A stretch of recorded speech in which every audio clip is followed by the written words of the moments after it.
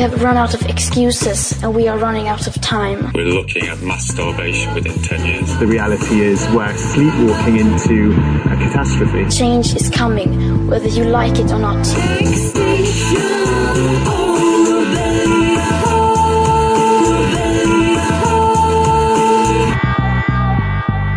Welcome to the Extinction Rebellion podcast. I'm Marijn van der Geer. And I'm Jessica Townsend. And you're listening to episode 1, Extinction Rebellion for New Rebels.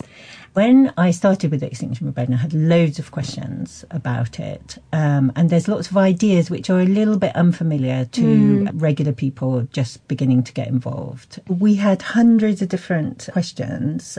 Do I have to get arrested? Arrested to be part of Extinction Rebellion. What does Extinction Rebellion want? Why don't they have any policies or strategies? How did XR educate itself? Is this something I can get involved in? I don't want to deal with this. It's scary. There's too much. I genuinely never thought that I would be standing on a bridge or a street with a whole group of people blocking traffic and causing trouble. But through friends at my local Green Party, I found out about Rising Up, the group behind Extinction Rebellion, and got involved with their air pollution actions. And then when they started making plans for going against climate breakdown and the inaction of the government, I watched Roger Hallam's Heading for Extinction talk and I was on board. And what about you, Jessica? I was doing some research for a piece of writing that I'm doing, and I kept reading science, quite approachable science written for non-scientists, and realising that it was really out of step with what I was reading in the media, which was so much milder. Then I went to a festival in the summer and I met these people who said that they were staging a rebellion in the autumn. And they seemed to agree with me on everything about climate change, but they did say that part of the campaign would be massive civil disobedience, and an important part of it was arrests. And the arrest thing I found quite scary at the beginning, I must admit. Although now I completely agree with it as an approach. That was something for me as well that put me off initially. Yeah, which I'm sure is the same for a lot of people looking at joining in. We had the idea of recording some of these questions at some of our London meetings where lots of new rebels attend. So I thought maybe we can listen to some of those questions and see if we can try and answer them. I think that one thing that we should just point out before we go on is that sometimes people just say XR instead of Extinction Rebellion. Clap once if you can hear me. Clap twice if you can hear me. Hi everybody, welcome to Extinction Rebellion Working for Meetings. If this is the first time you're at an XR meeting, you're here for the newbie induction, then please, you can now follow Greg over there. And you're going to go to a different room. So I guess I want to know who are they? Who is behind this Extinction Rebellion? Extinction Rebellion are a group of people who are so alarmed by the climate crisis and the ecological catastrophe, really, that's going on around us, that we've decided to get together to put pressure on the government to address these issues. We don't feel that our safety and the safety of our children is being put as a priority by the government. Yeah, definitely. And I think a lot of people, the first thing they want to know is who are these people? Who are Extinction Rebellion? It's not like we're some slick NGO or a company. It started literally with 15 people in a cafe, I believe in Bristol or something, around this time last year. And they were like, we have to have a rebellion and that's what we're going to do. And that's how it's evolved. So those people formed an organisation called Rising Up. Rising Up addressed a couple of issues. One was air pollution and one was the extra runway at Heathrow. But it wasn't so much the issues they focused on as the way that they approached those issues, which I think made us break through. They looked very carefully at tactics and were quite kind of experimental with their non-violent direct action, and learnt from each one and take a very creative approach. what does Extinction Rebellion want? So the first demand is that we want the government to tell the truth about how bad the climate crisis and mass extinction is. And we really believe that they are not doing that at the moment at all. I remember talking to one of our activists about the IPCC report that came out from the UN, and he said that he couldn't believe the silence that followed that report. He expected massive discussions and reorganisation, and he wondered if he'd dreamt it. Yeah, I mean, it was bizarre. And that's part of the first demand as well, is that we want the media to help the government spread this message. And, you know, this should be on the news every single day, headlines, you know, they're touching on it vaguely, but it's not good enough, not on the scale of catastrophe that we're facing. Yeah. So that's demand number one. Demand number two is that we want the government to commit to net zero carbon emissions by 2025. That's quite an ambitious target, isn't it? It is very ambitious, yes. So we don't believe that they are even serious about the Paris Agreement emission reduction, which is by 2050. We're already not on target for that. So, yeah, a lot of people are saying, isn't this a bit... aren't you setting yourself up for failure? But we can talk about that in a bit more detail in a bit. We believe that leaving it any later than that will push us past a tipping point where we can no longer stop the impact that climate change is going to have on us. So it's not optional. This has to happen. Lastly, the third demand is, in order to create a roadmap or a blueprint of how we're going to get to achieve demand number two, to the zero net carbon emissions, we want the government to set aside funds and people to create a citizens' assembly. Now, what's a citizens' assembly? I know, so that's another question that we get a lot. So just in brief, it will be a randomly selected group of people from all over the country who will be deliberating, not debating, shouting at each other, but really listening to each other to come to solutions of what we're going to do and what this future is going to look like. And as Extinction Rebellion, we are not going to have anything to do with that decision making, but we do want the government to set up this assembly and organise it and run it and pay for it, because that's their responsibility. And then if they don't implement these recommendations, we will go back onto the streets and have some more rebelling. And citizens' assemblies have been used and are increasingly used across the world, aren't they? It was used in Ireland about the abortion debate. Yeah. And same-sex marriage as well. Just when it's topics that are so toxic and long-term as well, that politicians can't touch them because they're worried that if they're making too radical a decision, they're going to lose voters. You know, they're obviously stuck to various lobbies. In terms of climate change, obviously, that's the fossil fuel lobby, for example. So it just becomes almost impossible for politicians to make the right decisions. And that's why we feel that a citizens' assembly would be the perfect way for them to do it, because after the assembly is done, politicians can say, well, this is the will of the people, and we are going to implement what the people want. We know that citizens' assemblies are, you know, quite a complicated, huge topic. So we will be dedicating a whole episode to citizens' assembly, and especially what we think it's going to look like in terms of the climate emergency. So watch this space for future episodes. Do I have to get arrested to be a part of Extinction Rebellion? No. You do not need to be willing to be arrested to be part of XR. There's lots of other roles that you can take and lots of other ways of supporting us. We are a mass movement. We are hoping at some point to have 1 million people. I do not think the police would be able to arrest 1 million people. No. When I first joined, I had massive resistance myself to the idea of getting arrested. I'm just a regular person. I just couldn't imagine that my life would ever involve being in police custody or any scenario like that. And I remember telling my friends and my family that I was joining this group for whom that was an approach, and they all said, don't get arrested, Jessica.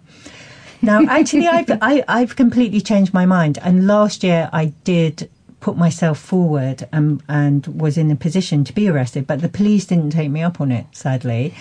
So arrest is part of our seriousness of purpose. I remember hearing Simon Bramwell talking about his approach to arrest and being just very moved by his commitment to the cause and trying to get our voice listened to. There's been quite a lot of research into non-violent direct action, both by Roger Hallam, who is part of our movement, but it goes back to people like Gene Sharp. And actually the most effective way to affect change is if people feel so strongly about an issue that they are prepared, ordinary citizens are prepared to put themselves forward for arrest. Having said that, there are many reasons people might not be able to get arrested or just really cannot. You know, there's family commitments, there's work, there's health and mental health issues.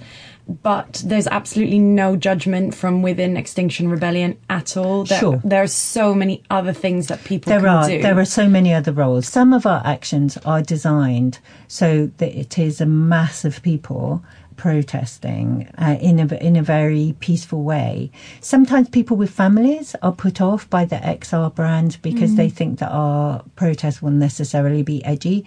That really isn't the case. When we did the Bridges protest, there were lots of families and children playing quite peacefully. Yeah, and we were at the Hackney Street Party, which was blocking the road at Dalston Kingsland, and that was the first outing for XR families. So there were lots of young children there, all with chalk, drawing on the street, and they all had their little mini high visors on. So even though obviously there is an emphasis on being arrested because it will help us raise the profile of the movement, please do not be put off by it, and please come and be with us anyway. And it's very easy to be part of an action, and you can tell when the arrestableness of it is going to start, and you just step aside. You know, if you're on a road and it's starting to look like people are starting to arrest people, get off the road and then you're completely fine.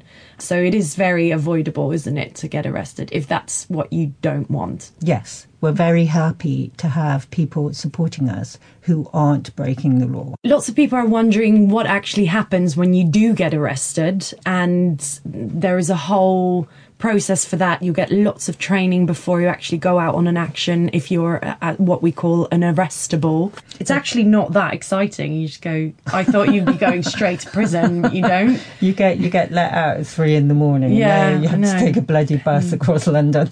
We do have great trainings for it. Yes. And I would advise people not to get arrested unless they've had a training, because we want to look after people so they know what to expect. Yeah. And also the training kind of shows you it's not actually that scary, which is always a good thing. But I think we're going to dedicate a whole episode to that because there's quite a lot of information there. We're based in the UK. This is our approach here.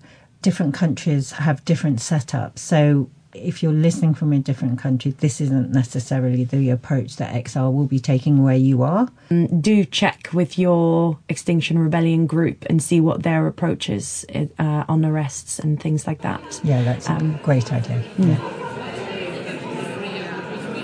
How does Extinction Rebellion get its funding?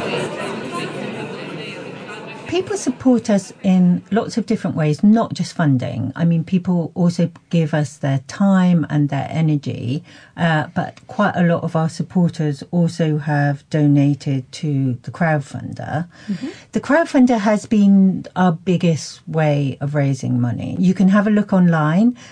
Some people are anonymous, but quite a lot of people have put their names so you can see the sort of people who have supported that. There are people like Rupert Reed, Joe Corey, Jonathan Porritt, people from the Green movement who've got behind us. There have also been important environmentally conscious companies such as Lush who have given us donations.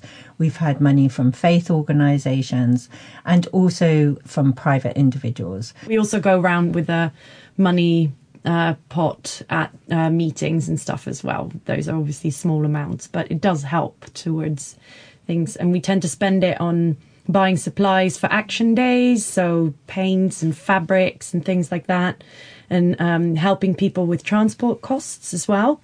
Yeah, from across the country. Sometimes when we have meetings, there'll be food supplied, and of course you have to pay for the space, so there's that side of things. We also have an office in London, and that costs a certain amount of money just to rent, and of course London rates are terrible. Yeah, I think we're really quite good at, we're just spending money on the things that we really, really need. There isn't any profit, there's no salaries, there's some stipends for some people who are, committing so much time to it that they've mostly given up their jobs. But again, we're transparent about that. Yeah, so you can find all of that online. Yeah. And actually, what surprised me when I looked at those documents were how few people were taking any money. Even people who I know have given weeks and weeks of their time to Extinction Rebellion. Yeah, absolutely. I think the point is that everybody's part of this because they're so concerned about the issue. This isn't about making money.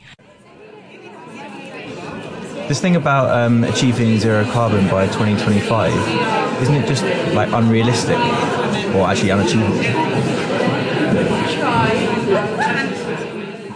No. According to the IPCC report of 2018, we have about 12 years, and by the time we're recording this in February 2019, it's slowly becoming 11 years to sort ourselves out. So we believe we must be aiming to get there, and we must be getting there much, much sooner than we've currently set goals for. There are many strategies, reports, loads of people have been thinking about this, and there are ways of achieving zero net carbon emissions in a very short space of time. So we don't think that because it will be hard or we might not make it, that's an excuse to not even try. I remember when we were in a meeting last autumn before the first rebellion, when a BBC reporter asked our activists, actually challenged us very harshly, saying, you people aren't going to achieve this. And one of our supporters, Lizia, stood up and said, I'm 21. What am I supposed to do with that? This is my future that you're talking about. We've got to make this work. And it was really an amazing moment. I think George Monbiot wrote about it in his Guardian pieces. And you could really feel the room change at that point, because it is hard to achieve. Of course, it's hard to achieve. But the consequence of not achieving it is too dire, really, to think about. We'll put some links in the description of this podcast to some reports of people, most notably the one by Ezra Silk from the Climate Mobilization, who wrote a victory plan which sums up quite nicely of how we can actually achieve this and how it can be done. It's really important that we also mention that, as we said when we're talking about the Citizens' Assembly, we don't advocate this. These are experts in the field. We think that there needs to be a democratic process where the people decide which way that we need to go. Yeah, absolutely. I think the point is that we believe it can be done. How it will be done will be up to the Citizens' Assembly. Why do Extinction Rebellion believe mass civil disobedience is needed? Extinction Rebellion doesn't enjoy disrupting people's lives. So, for example, one of the things that we did in the rebellion in October was we had swarming, which meant that we were stopping roads in London during working hours. That inconvenienced people trying to do their jobs, also people who were just trying to get from A to B, visit people in hospital, those sorts of things. We really don't enjoy doing that. on every protest that we do of that kind, we make sure that there are people there who, in a very civil way, try to explain what the aims of the organisation are. And we also quite often offer them cakes and flowers and smiles. It still doesn't stop some people getting absolutely furious with the disruption that is part of that. And of course, one of the things that is a kind of sadness for us is that it also quite often disrupts people whose livelihoods might be quite precarious. But the climate emergency itself is going to hit those people hardest. So we don't like doing it, but compared with what's coming down the line, if we're not successful, inconvenience caused by a bit of disruption compared to total climate breakdown is pretty minor. The founders of Extinction Rebellion have done a lot of research into, what disruption and civil disobedience achieves. Yes. Especially Roger Hallam is really interested and very knowledgeable in this. And we just say to people, who hasn't signed a petition or gone on a protest march, once a year? What has it actually achieved? Yeah. And at the end of the day, it just hasn't achieved what we need to see happen. The Green Movement has been going for 30 years and we're still facing a climate emergency. Yeah. So the old methods, the old polite methods just aren't effective. No. And it's, the whole point of the disruption is that business as usual is no longer an option. And that's why the civil disobedience is absolutely necessary. And one of the things as well that we always say is that the oldest and simplest justification for government is as a protector. They need to protect their citizens. And by their inaction, that's not what they're doing. So even though we are breaking the law, so is the government. Yes.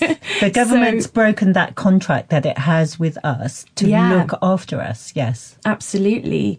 And also, as Roger says in many of his talks, is that there's a very good proven track record of the success of civil disobedience. So just looking at Gandhi's defiance of British colonial laws, the children in Birmingham in Alabama in 1963, and of course the suffragette movement as well. So we're sort of, this has been carefully researched and considered. It's not like we just decided one day to step out onto the streets and cause trouble.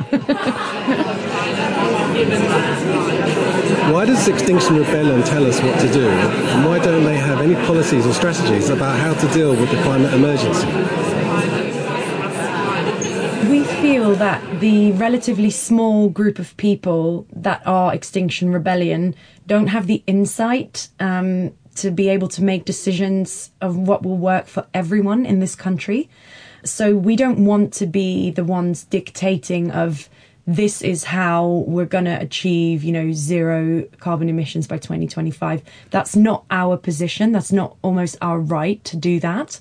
And at the same time, government, politicians are tied by getting re-elected, so they can't make decisions that won't be popular because they might lose their voters. And they're also tied up to being lobbied by industry like fossil fuel, who are very powerful. So we believe that the best way to go about it is having this citizens' assembly to have a fair and representative decision made that will work for kind of all people in society, not just a few, or not just people based in London, for example. And I think it's also really important that we state that although we may be branded in the press as having a particular political stance, we don't. No. We really want to welcome people from across the political spectrum. Anybody who is concerned about climate change is welcome. Absolutely. It really doesn't matter what their political background is. This is affecting everybody. Yeah. There are a lot of people on the left who are concerned, but also people from the right who would like to conserve the country and to look after the future of our children and keep stability within the country. They also concerned about climate change and are very welcome. Yeah, absolutely. So the purpose of Extinction Rebellion is not to set a political agenda in that sense. Our purpose is to get the climate crisis on the agenda. So it's top of the list. Yeah, so make it number one priority. How did XR educate itself? What scientists, experts and theories do they follow, and how did they decide on them? There is a lot of information out there about climate change, about biodiversity loss. So we've had to obviously pick a few and then consider which ones are highly exaggerated or which ones are more sort of too moderate in our eyes. So the way to really go about that is just to read articles, especially ones that have been peer reviewed. So ones that other scientists and experts have also read and commented on. Because science is run in such a rigorous way, so that things have to be proven, they then get published and peer reviewed. There's a process and a lag that is involved in that. So it often means that science, that the literature lags behind actually what scientists know at any particular point. So there is a conservative bias that is built into the scientific approach. Yeah, that's so true. Like, we hear so many people in Extinction Rebellion who are quite, knowledgeable about the issue, that the IPCC report from 2018, for example, is massively understated. And it's not only actually the science and the fact that takes time to come through, the UN also put that through a political process, and that in itself made it more moderate. Because of the rigorous way that science progresses, it means that there is understatement that is sort of built into it, because scientists will never make a claim that can't be reproduced or that hasn't been peer reviewed as correct. And the very process of getting that through and accepted can take 2 or 3 years. So there are things that scientists know now which will not be in the public domain. And while we're in this emergency, that is problematic. Not only that, but there was, after the IPCC science was settled, it also went through a process where politicians intervened. So the final wording of it means that it's very conservative. And by conservative, I don't mean politically conservative, but probably understates what the true facts are. We're very lucky that we do have access to a lot of scientists now, a lot of climate experts who are telling us, these reports are extremely conservative, understated, and the situation is much, much worse than what the official reports are saying. So it's been quite hard for the people involved in research for Extinction Rebellion to sort of, navigate through all the information that's out there. But I think we have, especially because we've been joined by so many scientists and experts now as well, we do feel fairly confident that we have a fair idea of what's actually happening in terms of climate breakdown, biodiversity loss, and other ecological threats we're facing. So if you're interested, I think I would definitely recommend, in terms of biodiversity loss, have a look at the Red List of Threatened Species, which is on the website of the International Union for Conservation of Nature. And we talk a lot to Naomi Klein and other people from the climate mobilization in the US as well. Believe it or not, NASA are actually very into their climate change reporting, and they have some incredible discoveries that they've made, especially recently, as we're talking now in February 2019. They've seen pictures of melting ice that shows that it's a lot worse than we initially thought. So we'll put a few links up in the description of the podcast so that you can have a little browse as well and have a look at the science if you like.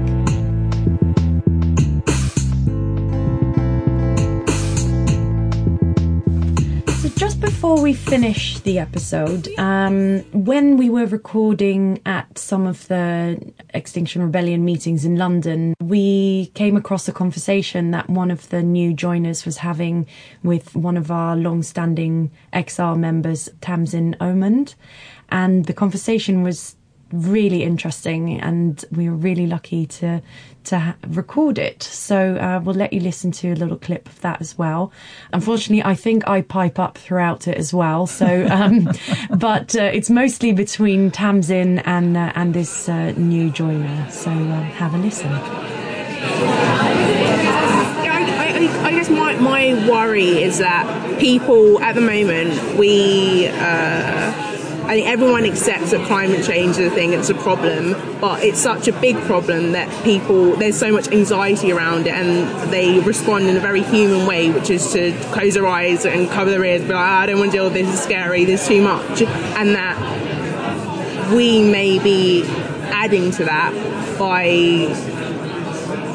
I don't know, I guess actions such as this might be adding to that anxiety, and that while everyone in this room feels better and like, yeah, actually we're doing something, and that's how we're dealing with that anxiety, by doing that and making ourselves feel better, we're kind of pushing other people away from a message and making them feel worse and adding to their anxiety by having that you're not doing something and we're trying to do something thing. I don't know. I want to be convinced, and I want my thinking to be different. I don't know. I mean, I don't think you need to drink the Extinction Rebellion Kool-Aid after like one encounter with us. Yeah. I don't think that's a feasible thing. Like I said that like we're like in some ways an experiment, because everything that's happened before hasn't worked, and that people, whether they're like putting their hands over their eyes, like one thing that's definitely not happening is like people aren't doing actions to stop climate change or getting involved at a kind of societal level to like get involved in democratic processes to like to mitigate what's happening. And I guess what we're doing and why this has had such like a exponential growth is that we're offering people a way to engage with this issue that feels meaningful. But that's might be meaningful. Isn't that only for the people inside? So you have the in-group and the out-group. The people who are in it, the people who join, they get that feeling of, yeah, we're doing something. But then the people who are out of it are left kind of like, oh, there's a really big problem. And they're being reminded of this big problem that they already kind of know, but they can't deal with emotionally because it's so massive. So kind of putting the wider group down to kind of deal with our own stuff. I mean, I guess I think one thing we do is we open up a space where those anxieties do come to the surface, and we try to open up a space to like handle, and like coping with those anxieties is a daily thing. It's not something you do once in your life. Like we're all going to have to get better at it, and we are all going to have to kind of like steward each other through what is going to be an incredibly emotionally turbulent time to be a human, because we're all going to have to see the destruction of our natural world and also see what happens when there aren't enough resources, and what happens to humanity. So I think like that conversation isn't going anywhere, and like if we're raising it in quite a like energetic way, then that's not a bad thing. One thing I'd say about the kind of outsider-insider thing, it's like I believe that quite a lot of those people have decided not to become participants in activism because they haven't felt that there's any point. So it's like when you tell people that climate change is happening and then tell them that they can like sign a petition or like take not take a plastic straw or whatever, like that's not that. It doesn't equate with the scale of the threat.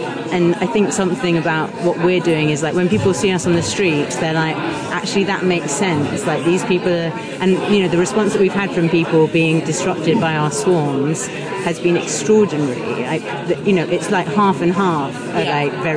We polarize opinion. I think that is true. But I think like in polarizing opinion, we create a whole lot of space that isn't at the moment there for people to have conversations about what to do and like where they stand on it. And that's kind of good enough. Yeah, I think I would just really quickly add something. We'll just record it, but also I think the point is that it's not really about trying to get everybody on board. We just need the critical mass to create the change. And it's kind of always been like that with movements like this, where there are just going to be a whole lot of people who aren't going to be engaging with this. Yeah. But I think that's okay. I mean, we know what's happening. We know the truth. Yeah. If we can get as big as we can, enough people for it to be a critical mass that we can actually change something to convince the government, that sort of thing, then that's fine. I think that's enough. I think we will alienate people, but I think in a way there are just going to have to be a few crazy people like all of us who take that upon us to try and get something done, and there will always be people who either don't like it or they don't understand it, or but that's fine, as long as we who are wedded to the status quo as well. Do you know what I mean? It's like I don't want to stop flying. I don't want to change my lifestyle. I don't want to do any of those things. But ultimately, we can't. We actually just can't carry on as though nothing. And eventually, we won't be able to.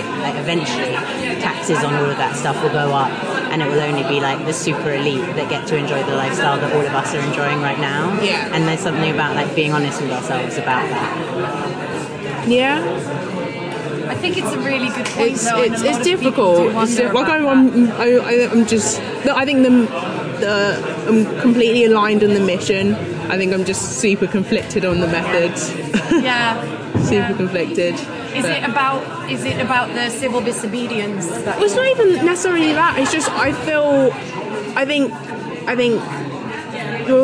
it's good to spread the message, but I think people are. If this was happening, 10, 20 years ago, it would be slightly different. But I think today people understand the science, they understand the severity. The problem is that they're just ignoring it and and making that choice because it's difficult to process. So I think a method I guess creating spaces where people feel like they can deal with those feelings, and once their eyes are open, their ears are open, it's like, okay, then we can have a conversation. But I think maybe that's the step that might be missing here, is instead of just giving the message, actually stop it. Even if you're talking to a kid, if a kid's doing that, is making noise, I don't want to listen, you kind of sit them down, it's it's okay. You don't shout at them more, because they're going to just keep on. They're not going to be able to take in anything you say. You kind of just sit them down, it's right, or let's have a conversation, it's okay. And I don't know. I think this is the talk is a crucial part of it. That's great. It's so interesting, isn't it, to hear the concerns that people have when they first join, because it's a steep learning curve, and you soon get steeped in all things Extinction Rebellion when you're part of it. Yeah, definitely. So, Marijn, so Jessica, this is the end of our first Extinction Rebellion podcast. It's been fun for me. Yeah, I've really enjoyed it. It's been really good. It's been good going through the newbie questions and remembering what it was like for us as well when we first joined Extinction Rebellion, and how mysterious it all seemed and confusing. It doesn't really take all that long to be embedded. Yeah. Yes. So join us for the next episode. What's that about? We are going to be talking about non-violent civil disobedience. So we'll be talking to Roger Hallam, and we'll be exploring that theme a lot more. And it's very important, the non-violence theme, because with the new rebellion coming up, there's going to be a lot of new people joining. Absolutely. And we really need to emphasise that. It's a real core value of the movement. Yeah, in every single way. So we really hope that this has cleared up some of your questions, some of your doubts. And we hope that it's made Extinction Rebellion feel a bit more accessible. And please do join us wherever in the world you are. Come and rebel for life with us. Thank you for listening. Thank you. Bye.